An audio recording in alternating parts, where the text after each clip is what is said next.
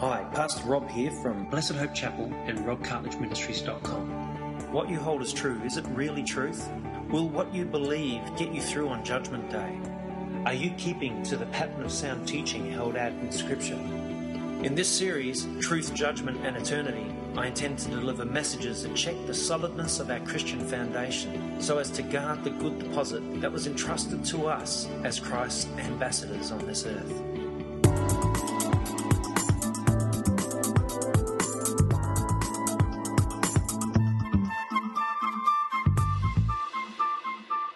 Good morning, everyone. Okay, so this morning I wanted to talk about Jesus on the cross. And Jesus wasn't put on the cross, life didn't start and go halfway through and then get to the point where God went, it's all gone wrong, I probably should send my son to die. I want you all to understand that Jesus was going to be on the cross, and this was part of God's plan right from the very beginning. Okay, so it just shows how intricate God's plan is. Every minute detail is purposeful and planned. As we can see, languages. Now, I'm not sure, I think a lot of you probably already know this, but I'll just quickly cover it. If you look at the map of the Middle East, where Israel is, the country's on one side of Israel to the left. Their language flows as we write. We write at the start, the left-hand side of the page, and we write across to the right. The countries on the opposite side of Israel, they write what we would say is backwards. So look at the languages. They point to Israel. This is, again, part of God's intricate plan. So let's look at some other little interesting things that I've recently found out. The Torah is the Hebrew Bible. Now, Torah in Hebrew is spelt with only 4 letters, or pictographs or ideograms. So the number 7, as we all know, is, pretty inexhaustible throughout the entire Bible. The multiples of 7 and all the things that 7 represents. So as we can see in Genesis, in the Torah, the Hebrew Bible, the 7th letter in is the letter T, or the Hebrew letter that represents T, or Tav. Then we count on 49 letters, which is again a multiple of 7. It's the square of 7. 7 times 7 is 49. So the 49th letter is an O. 49 more letters gives us an R, and another 49 gives us a H. It spells out Torah. Now note the arrows and which way it's written. They point in a certain direction. Let's move on and see if we use the next book of the Torah is Exodus. We use exactly the same calculation. The 7th letter is a T, 49th letter an O, then we get an R and a H. Again, it spells Torah, and it's written from left to right. The arrows I've put on to display which way it's going. Now, this is quite strange, because when you get to the next book, which is Leviticus, this 7, 49, 49, 49 didn't work. It wasn't there. But the one after, the book of Numbers, again, we've got 7, 49, 49, 49. It spells out Torah backwards, and it points back the other way. The same in Deuteronomy. So the 7th letter is a H, R, O, T. So it spells out Torah, again, backwards.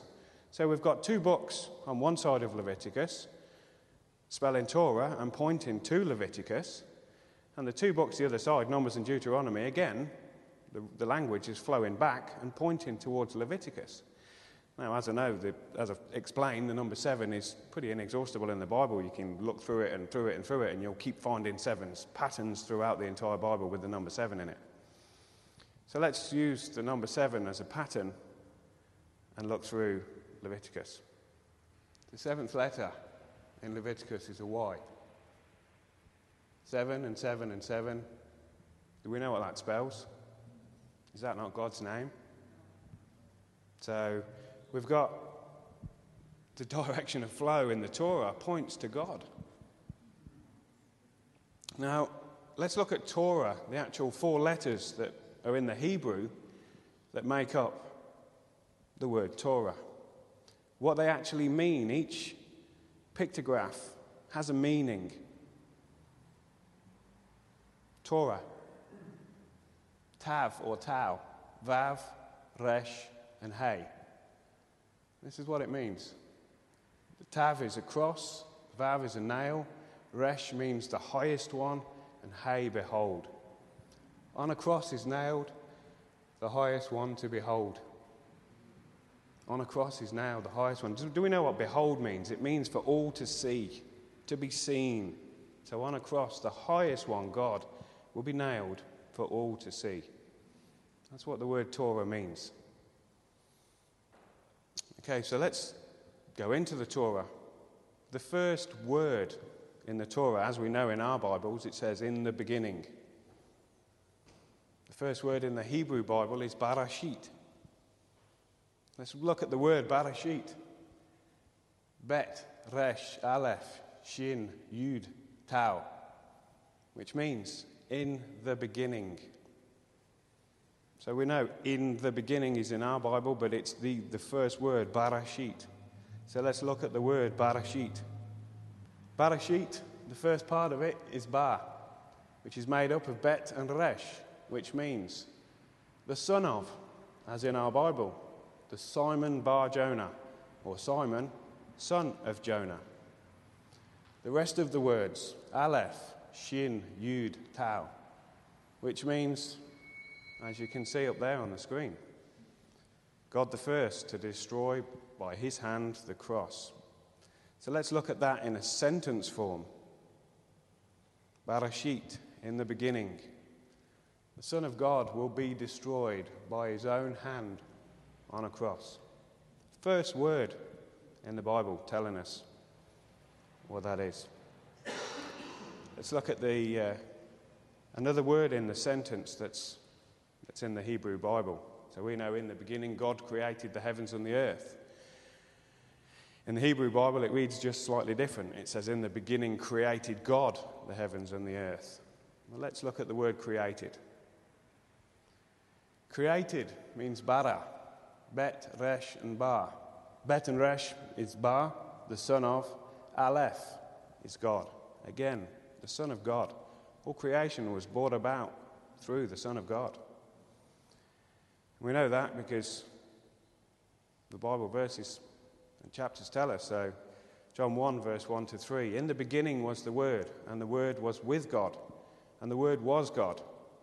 He was with God in the beginning. Through him all things were made. Without him, nothing was made that has been made. Look at Colossians 1, verse 15 to 16. He is the image of the invisible God, the firstborn over all creation. For by him all things were created, things in heaven and on earth, visible and invisible. Whether thrones or powers or rulers or authorities, all things were created by him and for him. Now, this was an interesting one I found as I bring it to a close. On the last day, or on the day that Jesus was put on trial, as we heard in what Helen and Daniel read, Pilate basically had the chance to set Jesus free. And he did this in a way that he said, I will give you Jesus or Barabbas. The word Barabbas has a pretty meaningful meaning to it as well. And this is something I've found out myself. Let's look at Barabbas. So, B is Bet, which means house or tent. Aleph means God. Now, Rabbas, as a name, it means shame and rebellion. So the house of God, or God's people, these Pharisees, were shamed when they chose rebellion and they picked Barabbas. So let's just remember that today. Thanks very much for listening to me.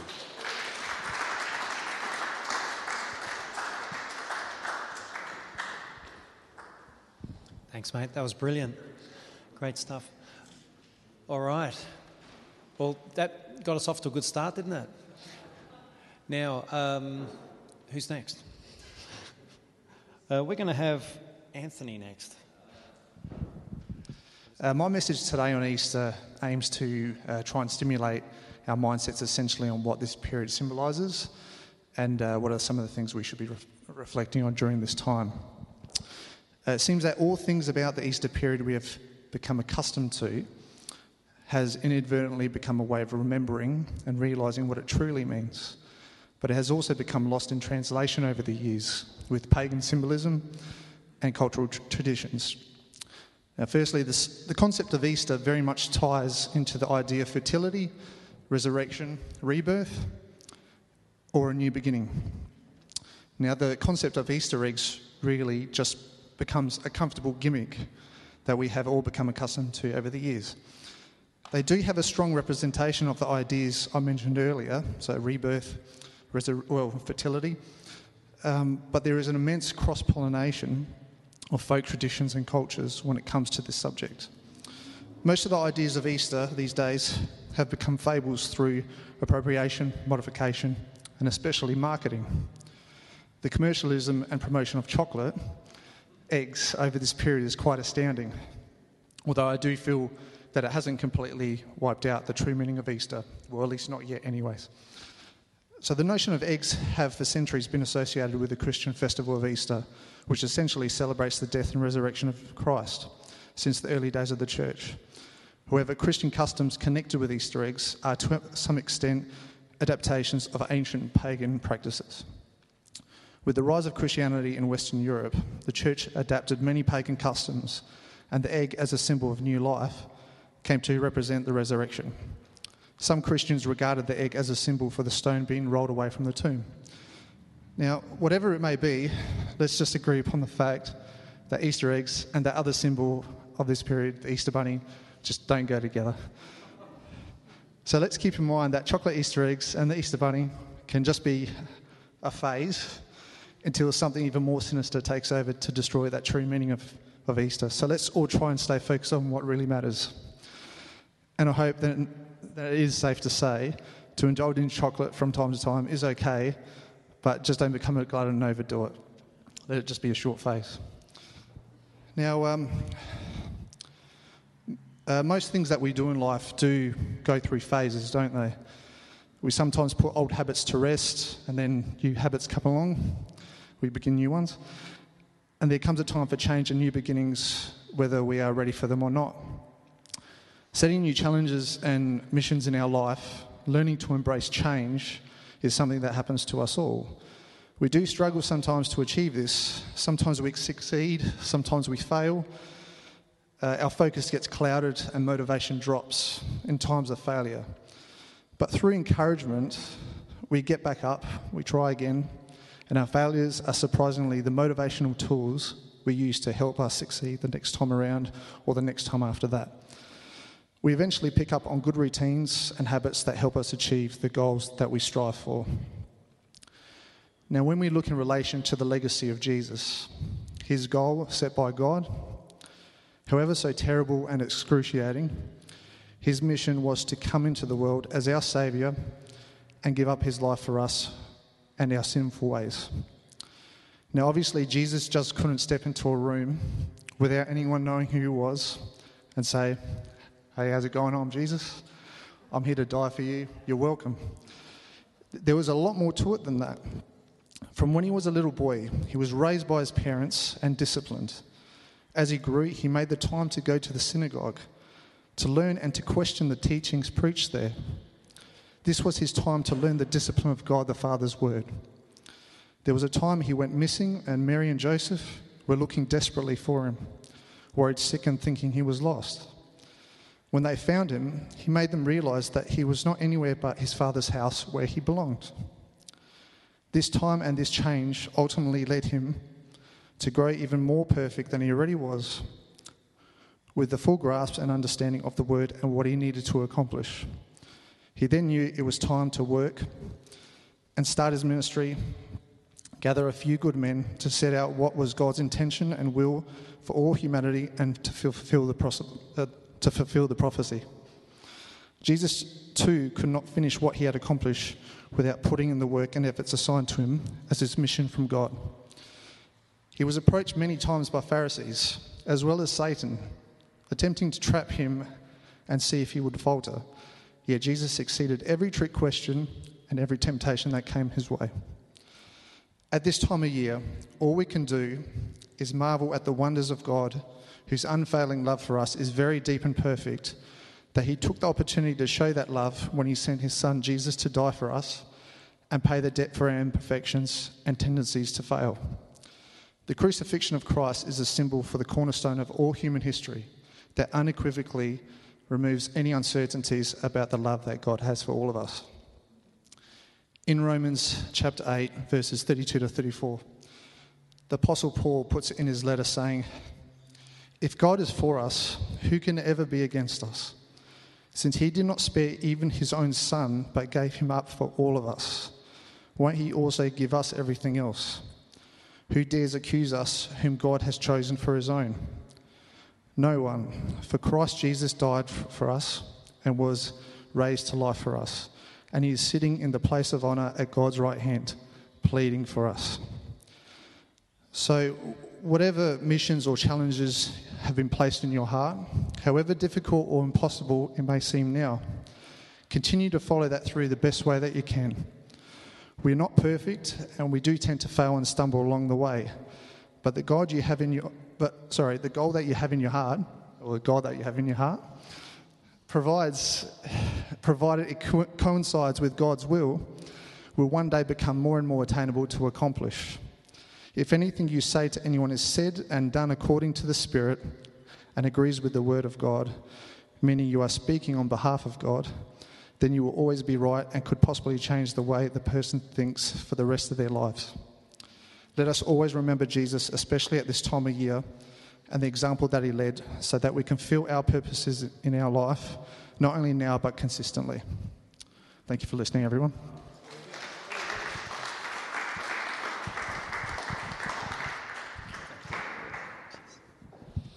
That was great. Thank you, Anthony. Next, we're going to have Nick, if you're ready. Title that I have might sound a bit peculiar. He descended into hell, ? And this is about Holy Saturday. Right, so we all know that Jesus died.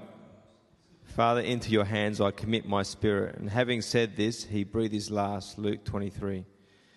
But what happened after he died? We know that his body was laid in Joseph's tomb. But what about the human soul? Reflecting on this question not only sheds light on the Bible's teaching about death and the afterlife, but it is also a great encouragement to us who must face death and seek to do so without fear. So what is death? First of all, what exactly is death? Death is a sad reality that is ever present in our world today, leaving behind tremendous pain and suffering, and I'm sure everyone can contest to that. Tragically, many people shake a fist at God when faced with the loss of a loved one and are left without adequate answers from the church as to death's existence. Unfortunately, an assumption has crept into the church which sees death as a natural part of our existence and as something that we have to put up with, as opposed to it being an enemy that came into God's very creation. 1 Corinthians 15:26 says, "The last enemy that will be abolished is death, for he has put all things in subjection under his feet." So death is a separation, a dividing of things that ought to be united. Fundamentally, it is separated from God. Paul suggested as much in Ephesians 2:1. "You were dead in the trespasses and sins in which you once walked." To walk in sin is to be dead, to be enslaved to dark powers, to be separated from God, to be children of his wrath. This type of separation is an estrangement, a hostility, and an alienation from the life and hope of the living God. In this sense, all of us by nature are born dead, and it is the death that Jesus endured in his suffering on the cross. But of course, death is more than just separation from God. Death also marks the separation of the soul from the body. God made human beings to be embodied souls and ensouled bodies, and death rips the union asunder. But what happens to these two parts as they're separated? Psalm 16:10 gives us a window into the biblical teaching. You will not abandon my soul to Sheol, or let your Holy One see corruption. This passage directs us to the normal account of what happened when a human being died prior to the death and resurrection of Jesus. The soul was abandoned to Sheol, and the body saw corruption or decayed. So, this passage directs us to the normal account of what happened when a human being died prior to the death and resurrection of Jesus. So in Acts 2:29-31, Peter tells us that David, in writing this psalm, foresaw the resurrection of Christ, that he was not abandoned to Sheol, that is, his soul wasn't, nor did his flesh see corruption. Notice that Peter reads the second line as a reference to Jesus' body or flesh. Thus, prior to Jesus, at death, souls normally went to Sheol, and the body's flesh decayed. We're all familiar with the latter, but the former is more opaque. A quick Bible study will show us why Peter thinks that David's prophecy in Psalm 16 is such good news. So, to go on, the question is, what is Sheol? In the Old Testament, Sheol is the place of the souls of the dead, both the righteous, like Jacob, Genesis 37:35, Samuel 1 and Samuel 28, and the wicked, Psalm 31. In the New Testament, the Hebrew word of Sheol is translated as Hades, which is actually a Greek word. And the description of Sheol in the Old and New Testament bears some resemblance to the Hades of Greek mythology. Hence my t-shirt. It is under the earth in Numbers, and is like a city with gates and bars, as in Job. It is a land of darkness, a place where shades, the shadowy souls of men dwell. And so I've got a whole list of scriptures. If anyone's interested in looking into this further. It is a land of forgetfulness where no work is done and no wisdom exists. Most significantly, Sheol is a place where there's no praises of God. In the New Testament, the most extended depiction of the afterlife is found in Luke. There we learnt that, like the Hades of Greek mythology, the biblical Sheol has two compartments. Hades proper, where the rich man is sent, in Luke 16, and Abraham's bosom, where the angels carry Lazarus, in Luke 16. Hades proper is a place of torment where fire causes anguish to the souls imprisoned there. Abraham's bosom, on the other hand, while within shouting distance of Hades, is separated from it by a great chasm, in Luke 16, and is like the Greek Elysium, a place of comfort and rest. While much mystery remains, the picture begins to take shape. All dead souls go down to Sheol, Hades, but Sheol is divided into two distinct sides, one for the righteous and one for the wicked. The righteous who died prior to Christ dwelt in Sheol with Abraham, and though they were cut off from the land of the living, and therefore from the worship of Yahweh on earth, they were not tormented as the wicked were. So where did Jesus go when he died?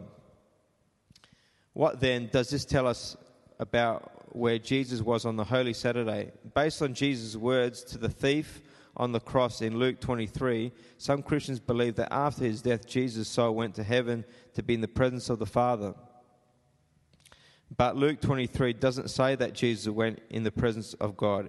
It says that he would be in the presence of the thief when he said, "Today you will be with me in paradise." And indeed, in John 20 explains the meeting of Mary, the first person to see Jesus risen, when the Lord told her, Do not hold on to me, for I have yet ascended to the Father. Go instead to my brothers and tell them, I am ascending to my Father and your Father, to my God and your God. So based on the Old Testament and Luke 16, it seems likely that the now repentant thief would be at Abraham's side, a place of comfort and rest for the righteous dead, which Jesus here calls paradise. Following his death for sin, then, Jesus journeys to Hades, to the city of death, and rips its gates off the hinges. He liberates Abraham, Isaac, Jacob, David, John the Baptist, and the rest of the Old Testament faithful, ransoming them from the power of Sheol. And there's a whole lot of scriptures here that I can go into.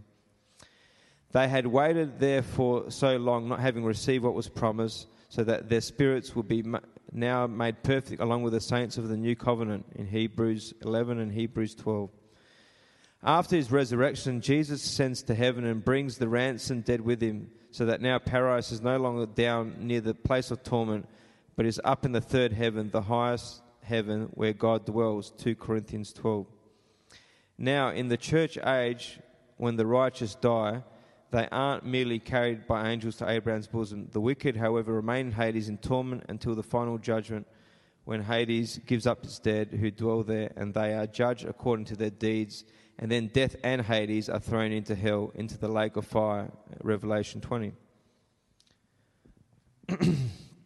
Just concluding now, God's good news for us for this Easter. What implications does this have for Holy Week then? Christ's journey to Hades demonstrates that he was indeed made like us in every way. Not only did he bear the wrath of God on our behalf, he endured death, the separation of his soul from his body. His body was in Joseph's tomb, and his soul was 3 days in Sheol in the heart of the earth, Matthew 12. But as Psalm 16 makes clear, Jesus is not only like us, but different. Jesus was buried like ours, but it did not decay.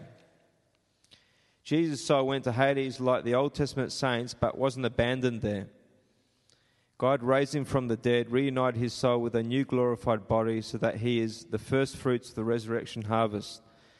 As this is good news for us, because those in Christ now bypass the land of forgetfulness where no one praises God. Instead, when we die, we join with the angelic choir and the saints of old to sing praises to the Lamb who was slain for us and our salvation. The Lord is risen, the Lord has truly risen. And in Greek we say, Christos Anesti. Great stuff, thanks Nick. Bill, you're up now. All right, let's all welcome Bill.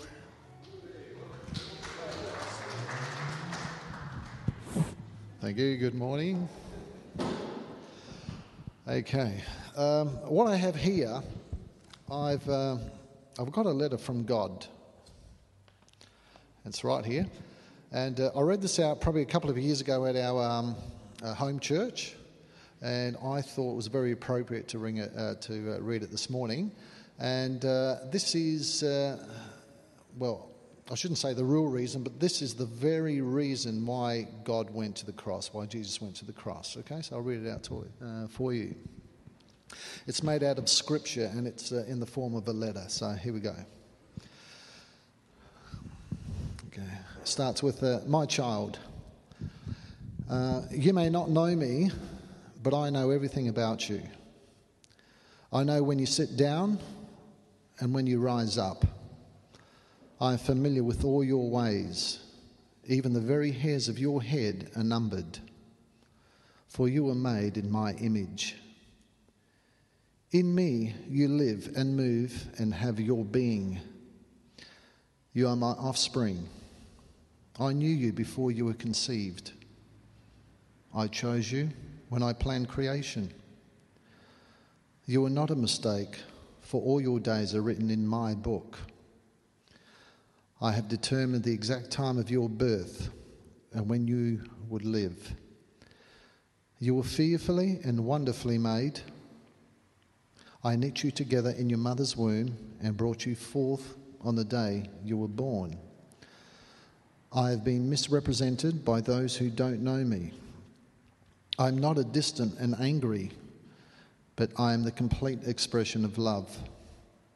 And it is my desire to lavish my love on you, simply because you are my child and I am your father. I offer you more than your earthly father could ever do, for I am the perfect father. Every good gift that you receive comes from my hand, for I am your provider and I will meet your very needs. My plan for your future has always been filled with hope, because I love you with an everlasting love. My thoughts toward you are countless as the sand on the seashore, and I rejoice over you with singing. I will never stop doing good to you, for you are my treasured possession. I desire to establish you with all my heart and all my soul, and I want to show you great and marvelous things. If you seek me with all of your heart, you will find me. Delight in me, and I will give you the desires of your heart. For it is I who gave you those desires. I am able to do more than you could possibly imagine, for I am your greatest encourager. I am also the Father who comforts you in all your troubles. When you are brokenhearted, I am close to you. As a shepherd carries the lamb, I have carried you close to my heart. One day I will wipe away every tear from your eyes, and I will take away all the pain you have suffered on this earth. I am your Father, and I love you, even as I love my Son Jesus, for in Jesus my love for you is revealed. He is the exact representation of my being. He came to demonstrate that I am for you, not against you, and to tell you that I am not counting your sins. And Jesus died so that you do not have to be reconciled. His death was the ultimate expression of my love for you.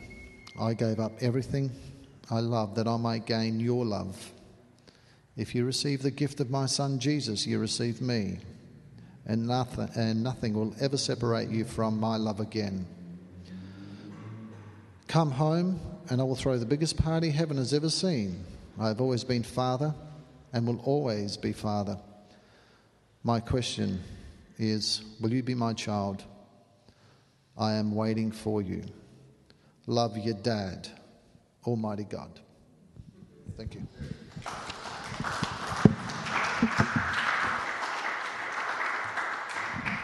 Thanks, Bill. That was beautiful. Thanks, mate. Next up, we have Andy. Thanks, Rob.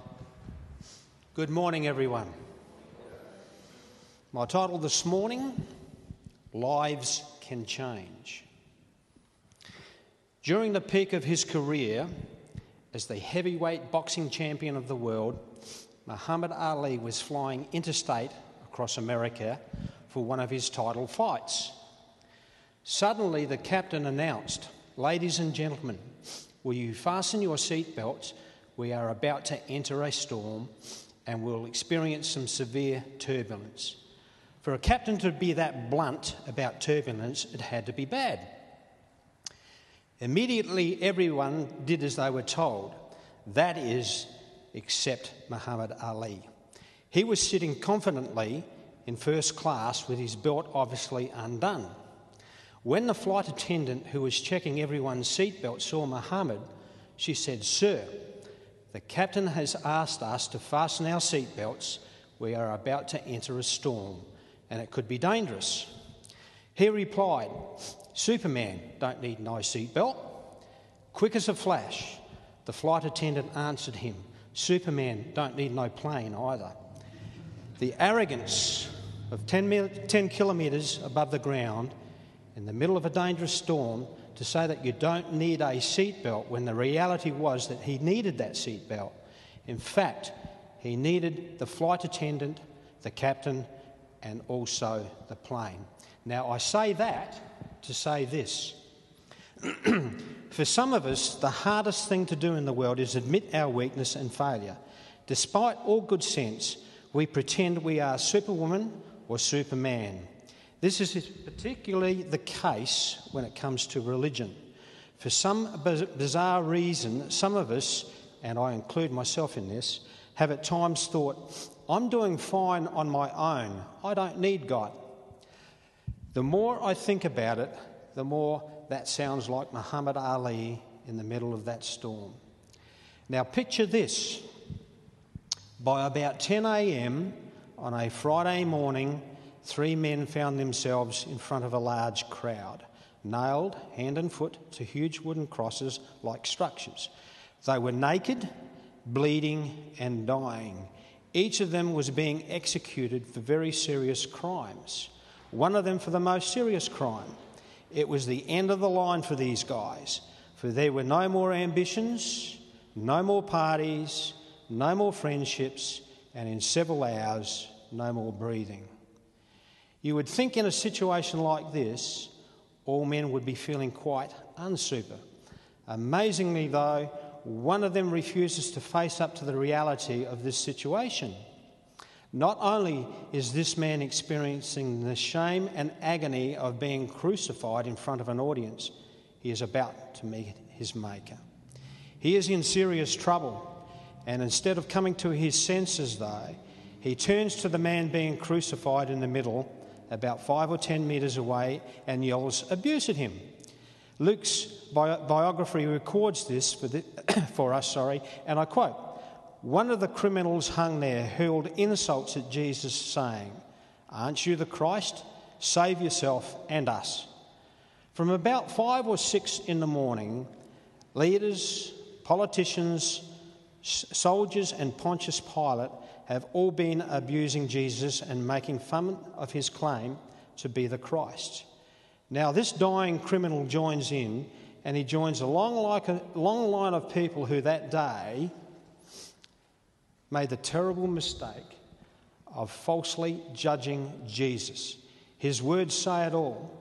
This man thinks he has no need of Jesus. Perhaps he thinks he is Superman. Now, the most amazing thing about this event is the reaction of the second criminal, the man crucified on the other side of Jesus. He had been doing some serious thinking about his situation, for as soon as he hears these insulting words from the first criminal, he yells to him from 15 or 20 metres away on the other side of Jesus, "Don't you fear God, since you are under the same penalty? We are punished justly, for we are getting what our deeds deserve, but this man has done nothing wrong." Unlike the other criminal, he knows he is about to meet his Maker, and he understands this is not the time for playing Superman. This is the time to fasten the seatbelt, listen to the flight attendant, obey the captain, and pray that the aircraft makes it through the storm. In other words, this is the time for being honest about his weakness and failures. What a relief it is to be honest about the state of our lives. I mean, for people like you and me, sure, we may not have committed criminal offences, but God isn't only interested in those types of actions. The word sin that Jesus often used has to do with falling short of God's standards, not our society's laws. Who of us can claim not to have broken God's standards? And who of us can claim not to have dark things in our lives for which we are ashamed? Not me, someone once said. Humans are the only species that can blush and the only ones that should. This criminal, however, does more than just feel bad about himself. He doesn't just admit his failures in front of everyone. The other criminal, the crowd, and Jesus, he does something about it, for he says to Jesus, "Remember me when you come as king." Earlier that morning, the politicians and the religious leaders had accused Jesus of treason for claiming to be God's king, or the Christ. The religious police had shoved a crown of thorns on his head and punched him in the face, sarcastically yelling, "Hey, king!" Pontius Pilate then sealed Jesus' fate by finding him guilty, by pretending to be king, and handing down the death sentence. Everyone refused to acknowledge Jesus as the Christ or king, but the very thing that everyone rejected, one person that day accepted. The criminal dying next to Jesus begs him, "Remember me when you come as king." Despite the fact that Jesus is also naked, bleeding, and about to die, this criminal can see that Jesus is exactly who he claimed to be. The criminal must have thought to himself, if Jesus really is God's king, he has the ability to give me a place in God's kingdom. And so he asked, "Remember me." I love these words because they are so unreligious and unpretentious. He doesn't say, "Oh Lord, thou art holy and great, and I am but a worm." In thy mercy, forgive my iniquities. His words are simple, sincere. He is merely asking the king for a small place in the kingdom. Jesus' response is typical. Now remember, Jesus has his own problems at this point. He also has nails as thick as your fingers through his hands and feet. He is also naked in front of a large, unsympathetic crowd, and he is about to die. But Jesus responds in true style, for Jesus said to him, I promise you today that you will be with me in paradise. Instant, total, unconditional acceptance. That's what Jesus gave this criminal. No questions asked, no requirements set out, no ifs and buts, nothing. The man had admitted his failure, he had acknowledged Jesus as king, and he had asked the king personally for mercy. That's enough. That's what it means to respond to Jesus. That's how people can find his forgiveness. Those that day who played Superman or Superwoman would have soon found out how unsuper they really were. But the man dying next to Jesus was about to find out that the best and safest way to travel through life is to fasten that seatbelt and listen to the captain. What a beautiful picture of God's forgiveness. In a way, the more inspiring story of the forgiven criminal next to Jesus is a little like a personal note from the parent to you and me saying, whatever you have done, whatever you have become, please come home. I often wonder how much the criminal dying next to Jesus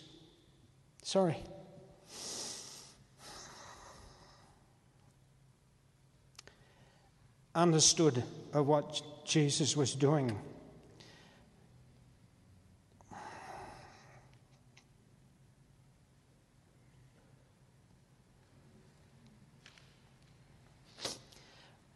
I wonder if he realised that he could be forgiven only because Jesus was being punished.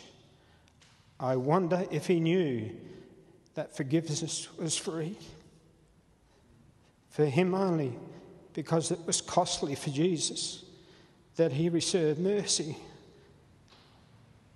only because Jesus drank the cup of God's judgment and that he was given a clean slate in life only because Jesus took on his guilty record.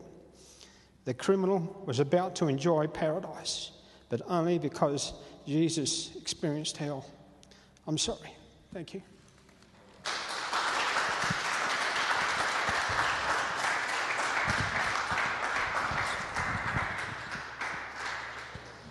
Thank you, God.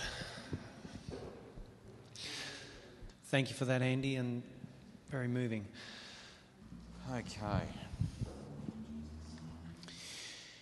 So today we're going to look at Easter messages in general and what they have to do with some topics we're going to discuss. One thing I was thinking when we were all tasked with the job of preparing a message, I was worried that we're all going to come up here with 6 of the same messages. We haven't, so we've done quite well there, and mine is definitely different to all that, but I suppose that's probably what we're all worried about, so we've solved that. So I think come Easter time, you're almost guaranteed of 2 things. Christian leaders will preach Christian messages, and secular leaders will suddenly show all these documentaries on TV, hoping to disprove the Easter message. Christian leaders have been preaching Easter messages for over 2,000 years. The core of this message is usually the resurrection, obviously. Kevin Bowling said that as a pastor who has preached many Easter sermons, he used a common outline, and I think there's been elements of this outline in everyone's message today. Three elements. The first one, the resurrection was prophetically predicted using Old Testament prophecies, which we've looked at the Old Testament a little bit today. The resurrection was credibly confirmed. That's number 2. So the life of Jesus is faithfully and reliably recorded in the gospel eyewitnesses, and these narratives describe the evidences that Jesus provided of his deity. The miracles, the resurrection, again, Old Testament prophecies confirm Jesus' claims. So that's the second point. And then the third point, the resurrection is eternally experienced and that the history of Christianity is rich with many people experiencing conversion and a changed life. So Kevin's Easter outline, like all Easter sermons, is dependent though on this second point, the credible confirmation of the eyewitness accounts. If these records are not reliable, then Kevin's entire message falls like a house of cards. The documentaries that air at this time also set out to disprove point number 2, that the Bible isn't accurate or credible.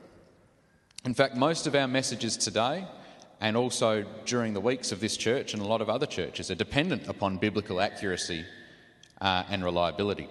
So today, we're going to go through only four, good reasons to accept the Bible, or the Gospels in particular, as reliable accounts. This is to refresh us of these reasons, because I feel sometimes they're just out of reach. We forget these things. But I also have something free for you all. That should get you excited. We've got here some little Bible inserts. So they're like a page each, and it's just got the 4 reasons sort of summarised there.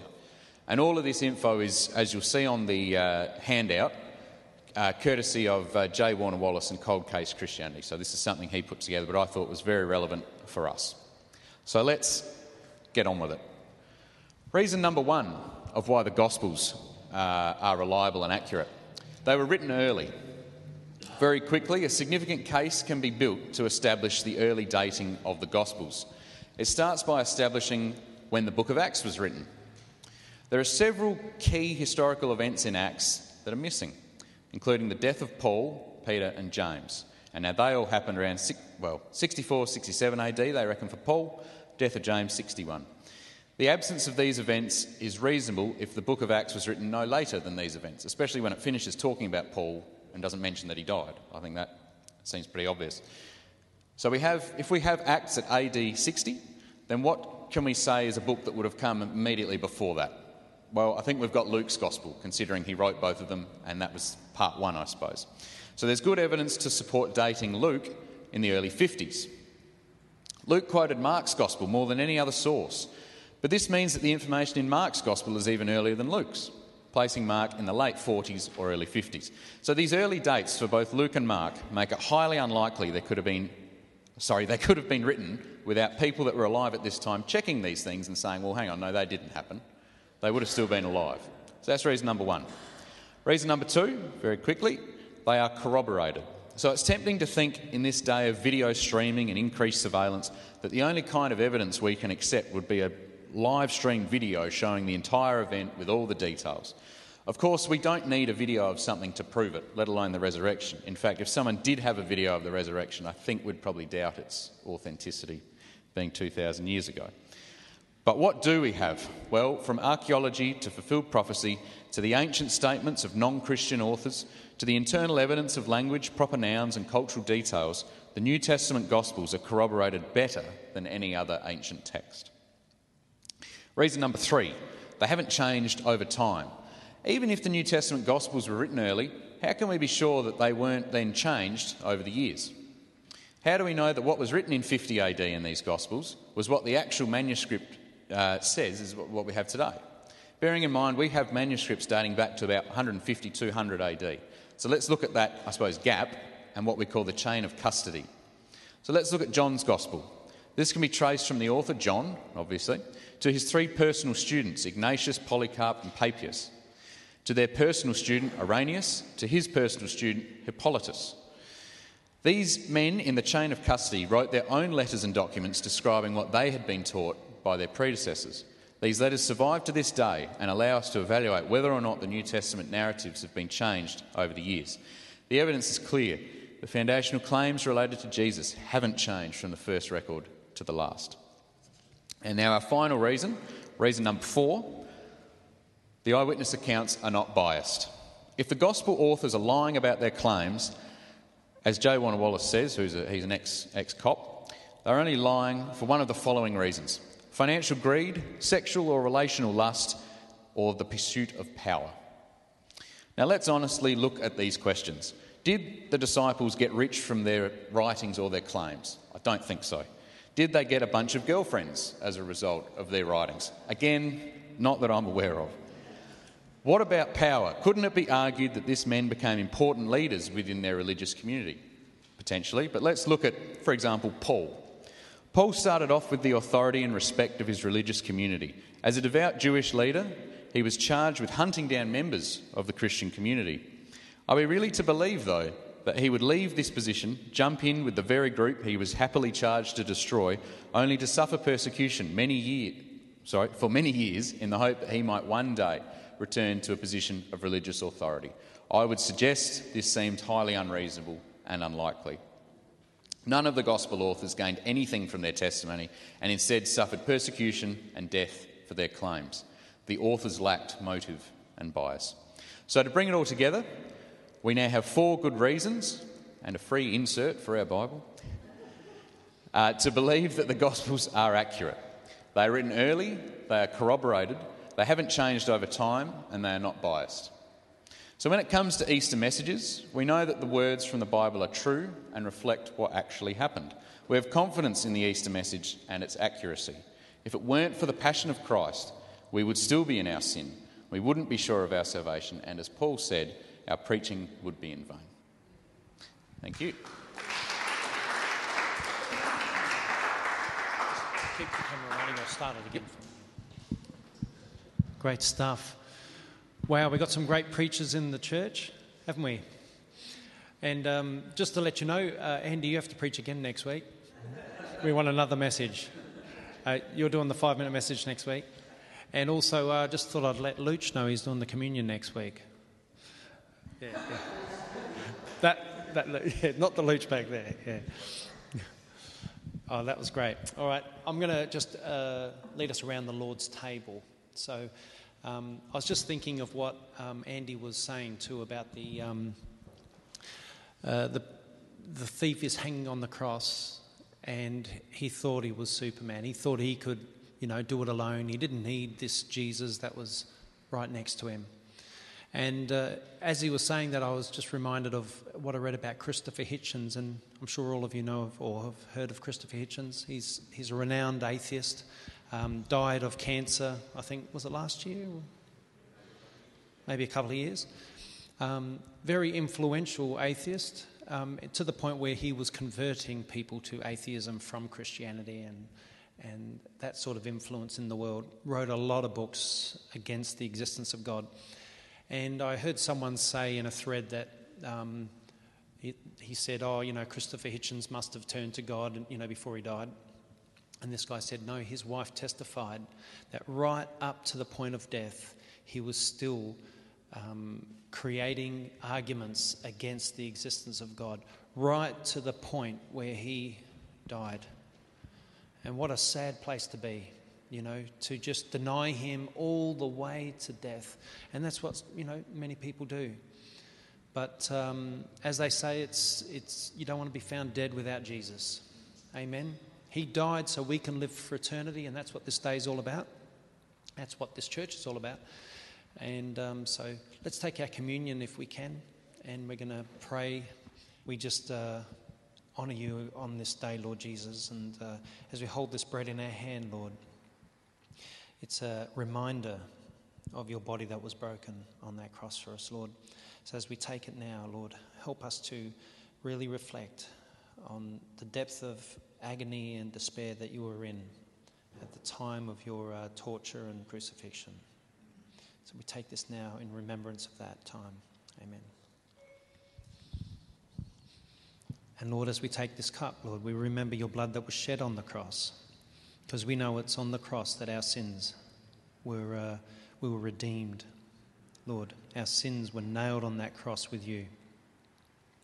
So Lord, but we must also remember that you were resurrected to life, so that we would also be resurrected to life.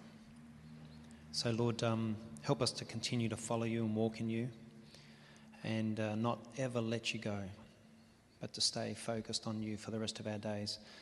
So as we take this, it's to remind us and keep us mindful of just what you did on that cross for us. Thank you, Lord.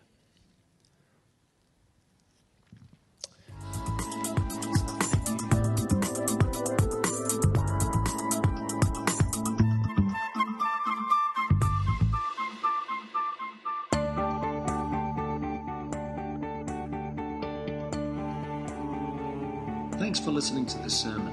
If you search Rob Cartledge in the iTunes store or go to www.robcartledge.com, you'll see a number of different sermon series: Uncovering Religion, Truth, Judgment and Eternity, Apologetics 101, Critical Doctrine, and End Times. Feel free to check them out.